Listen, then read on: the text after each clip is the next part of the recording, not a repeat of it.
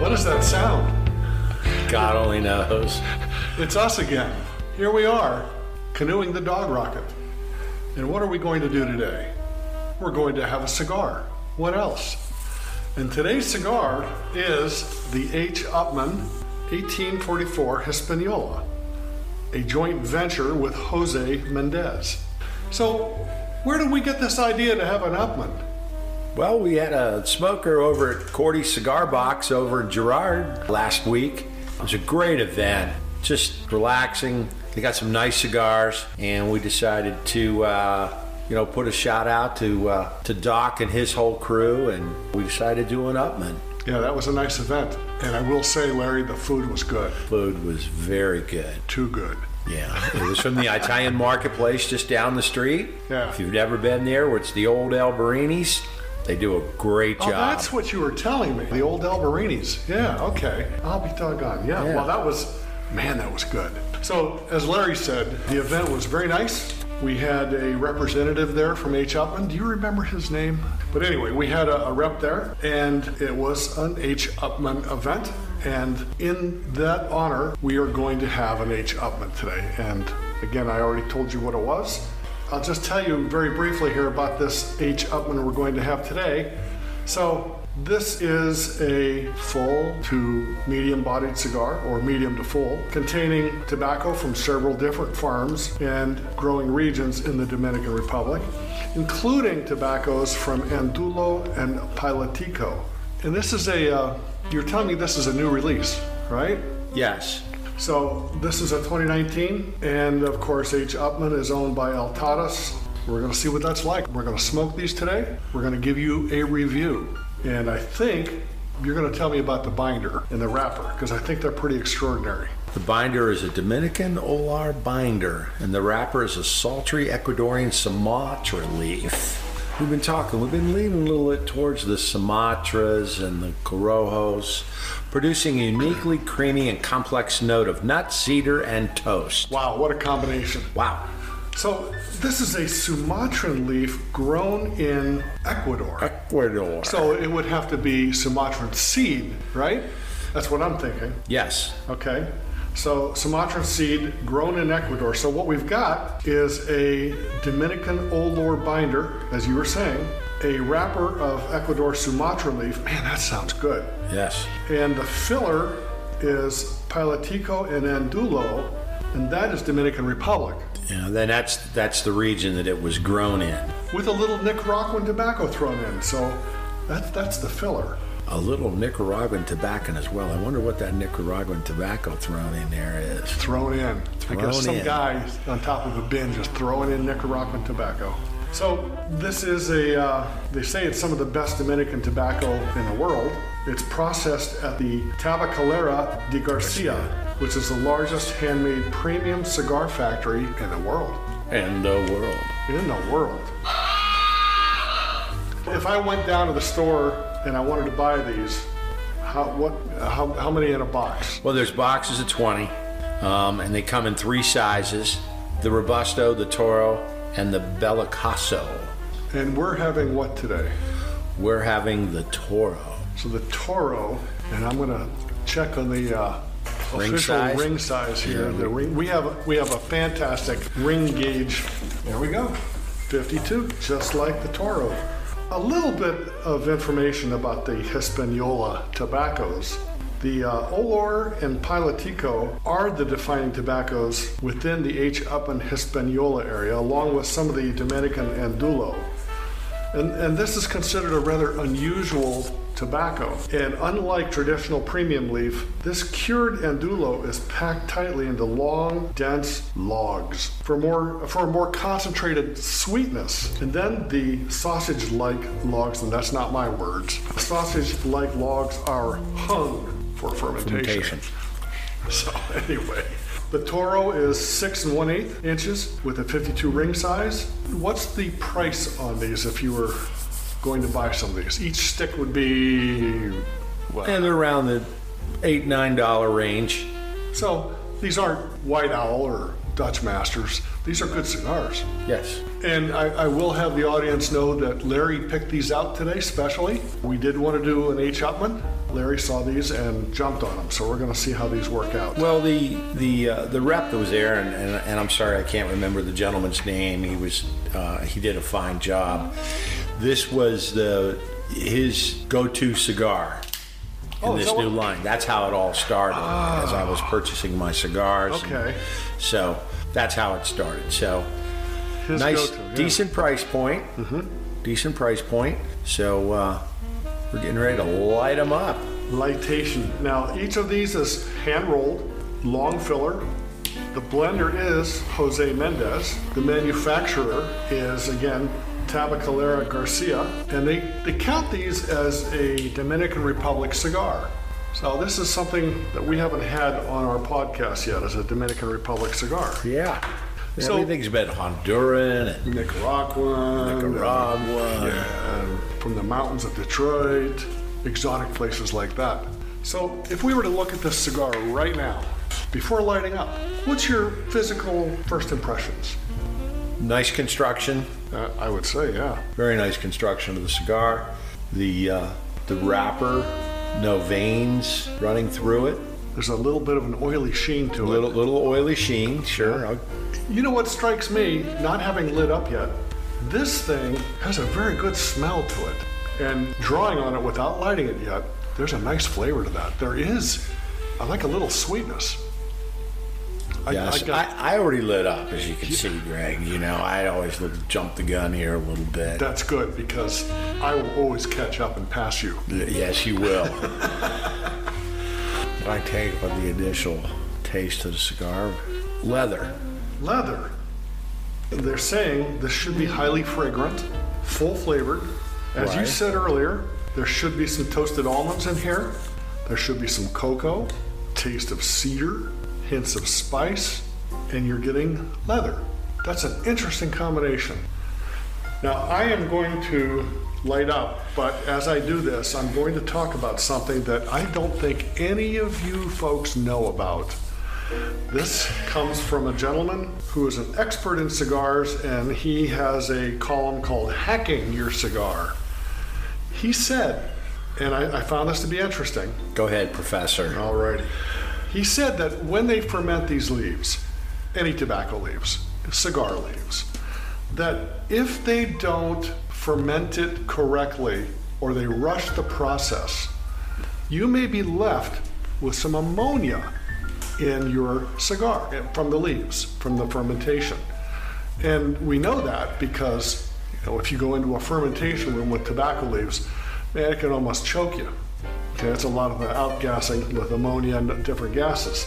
This gentleman says that when you light up your cigar, instead of breathing in or sucking in smoke, when you first light up, blow out through your cigar while you're lighting it. And if you see a jet of flame come out, that's the ammonia burning off. If you don't see a jet of flame, then that's not, apparently there's either you didn't light it. Well, that's the initial stage of the dog rocket taking off. If you see a flame, it's a dog rocket taking off. You might want to hold on to your chair if that happens, because it might just blow you right across the room. And in all honesty, Larry and I did this test the other day, and I'm not going to mention the cigar names, but we took what we thought was a mid-level, a little bit higher than mid-level cigar from a very popular tobacco line, and lit it and blew out, and we got a 3 to 4 inch flame coming out. It was like a dog rocket taking off, just what Larry said. Wow. Then we went to a very high-end, without question, high-end cigar, lit it, did the same thing, and got no flame. That tells us if this guy that does the hacking of the cigars, if he's correct, then that was fermented all the way properly, no ammonia residue left, right? Correct. So, back to the mid-level cigar that gave us a 3 to 4 inch flame. It actually changes the flavor of the cigar if you blow out and keep blowing until there's no more flame. That means you've evacuated all the ammonia, right? Your dog rocket has run out of fuel. It changes the whole taste of the cigar. We were amazed. Were you not? Yes. It's like night and day. Suddenly it was really a good cigar. But this tells us that somebody somewhere rushed the production process, cut a few corners, didn't let it ferment properly, and got it out the door and into our hands as a upper mid-level cigar. And we're talking about $9, $10 cigar. Amazing. It did change the flavor, didn't it? Yes, it did. I'm gonna light this. This is a test.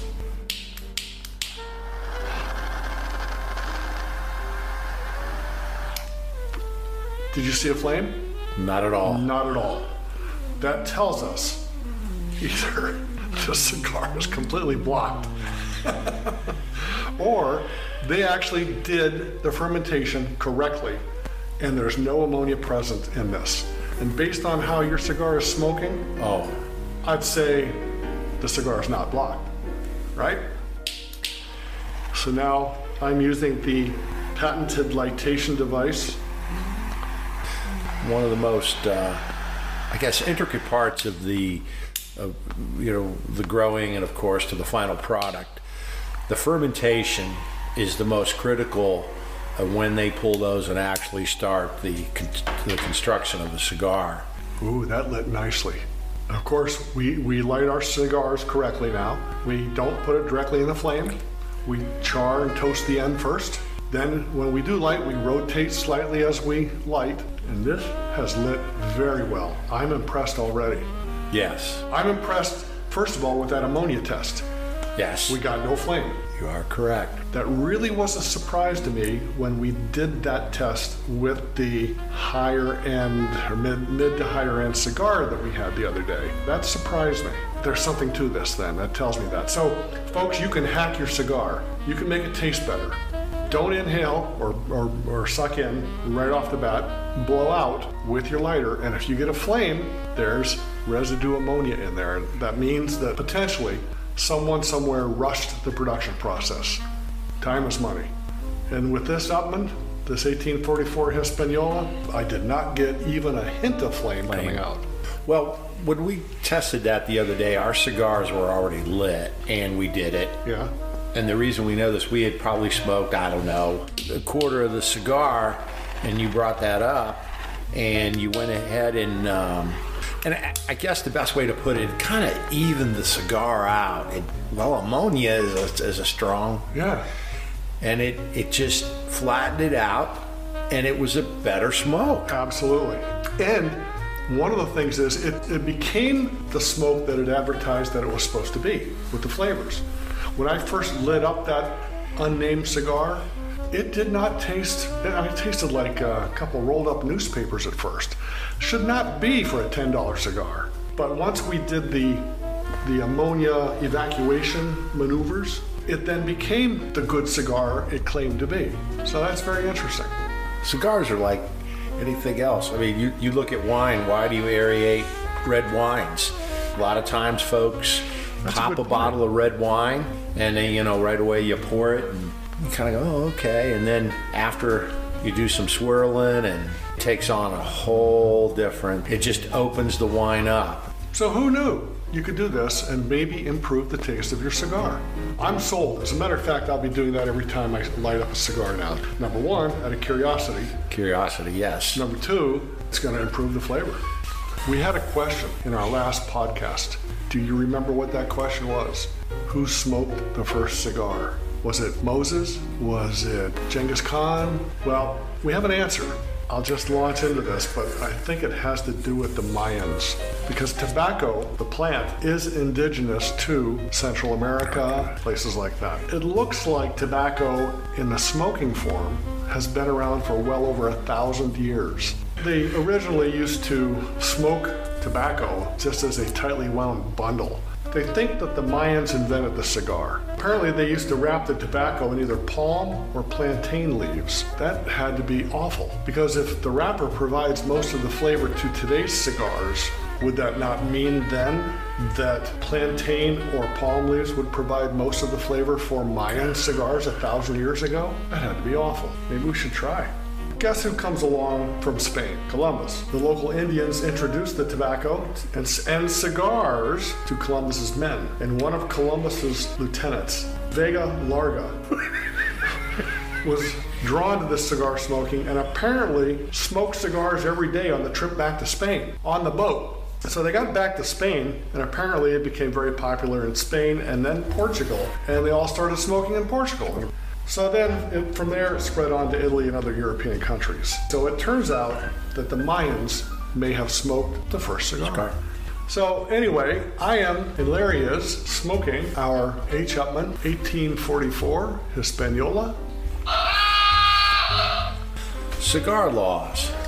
There are cigar laws, aren't there? Some interesting ones. Is that like you must have a cigar at 3, that kind of law?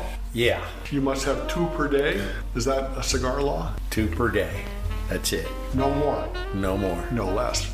In New Orleans, Louisiana, it's against the law for anyone participating in carnival or parade to smoke. What? You can do anything else, but you can throw your do clothes everything off, else under the sun, but throw you beads and throw condoms, but you can't have a cigar. You're right. That's crazy. Also, all the parade floats must have a no smoking sign, and we know about signs here in our dear country, sign clearly visibly to all those beady hungry Mardi Gras goers.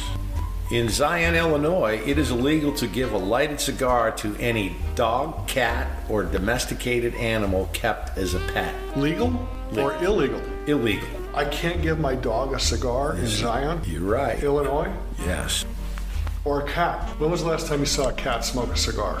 How could there even be a law like that? Or what else? Dog, cat, or what else? You can't make this stuff up. I saw a gerbil smoking a cigar the other day. It was hellish.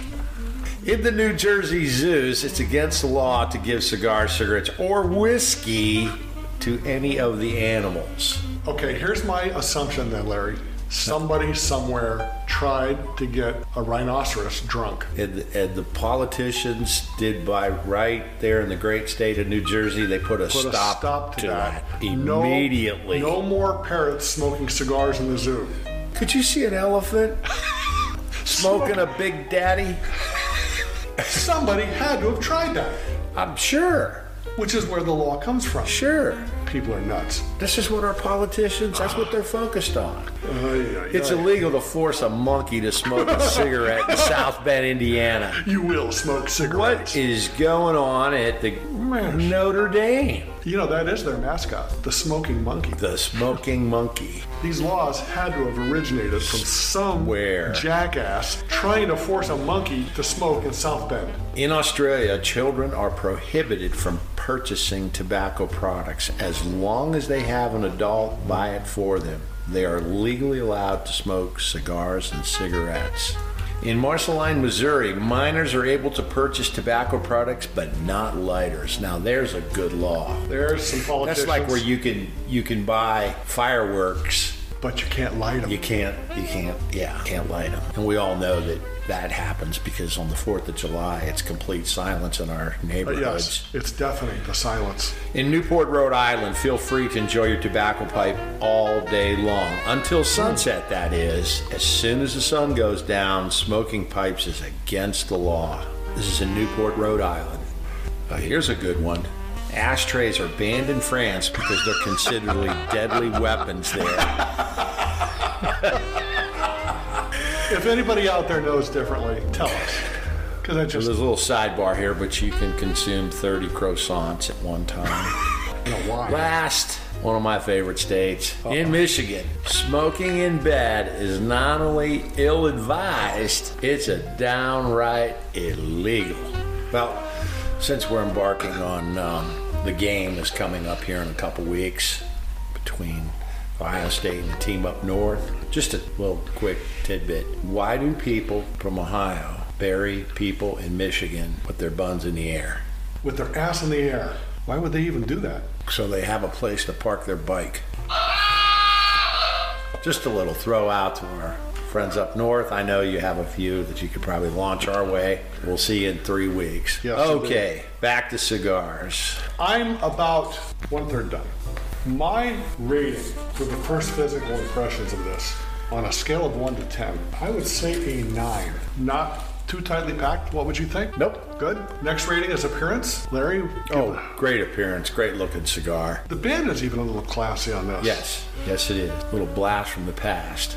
The aroma, very nice. Very nice. I am getting cedar. Mm-hmm. I am getting sweetness. Yes. I am getting a bit of spice. Maybe a little cocoa, and I'm searching for the almonds flavor. I'm not getting that. Maybe you are. Are you getting toasted almonds in that? Not yet. Definitely the cedar and spice. There's two things it's either tastes like chicken, peanut butter, and there's a third one was just on the tip of my tongue, and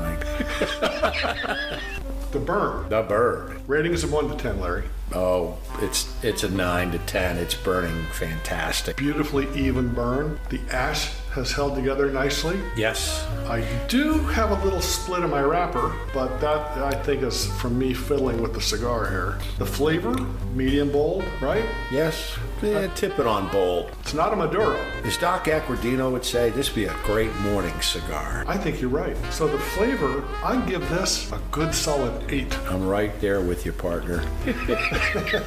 We talked about the flavor.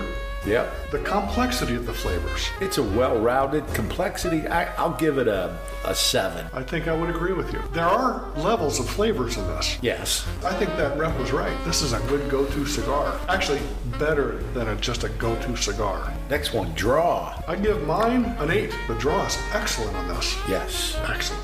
Excellent. What's the next category? Strength. It's nothing overbearing. It's just a well-rounded cigar. I would give this strength about a 7. And again, not meaning overwhelming strength. It's a cigar that you're going to taste. So there's good strength there. It's not a cigar that's wimpy. Next category. I have no cracking wrapper. I do. My wrapper cracked. And it's about an inch long crack. And that could be from maybe the way I was holding it. Well, you might want to check your humidor. Because it's cracked. It's cracked. Cracked. But once again, this time of year, Good. It does not, as the air continues to get drier here, we lose the humidity here, it does not take long. It'll suck the moisture right out of your cigars if you don't have it in a proper humidor.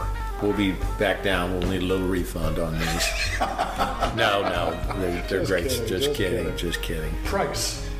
I think it's a good price point. Like I said, I think they're between $8 and $9. I think this one was at $8.50. Nice price point. And as far as value, I'm going to give it a 9 also. Good price, Yes. good cigar.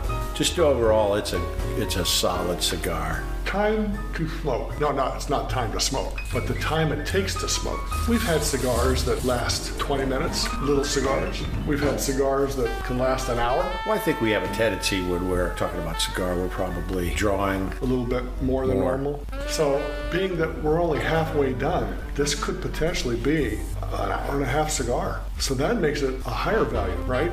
And finally, would I smoke this again? Would you? Absolutely. I'd give this a 10. So there you have our ratings, folks. That is the ratings that we have for the H. Upmann 1844 Hispaniola. Excellent cigar. Very, very good. Shout outs. Anything you got in mind to do a shout out about as we wrap up here? Just want to thank everybody at Cordy's for another great smoker. Marianne and Karen were gracious, great hosts, and the whole crew down there. Too many to mention, but thanks again. If you don't know where that is, it is In Girard, Ohio. It's probably about an eighth of a mile on the left-hand side heading into Girard. As soon as you go through the intersection there. Thank you very much for that, Larry. Now we're going to be fading out here. Good podcast, Larry. Yes. Smoking the Dog Rocket.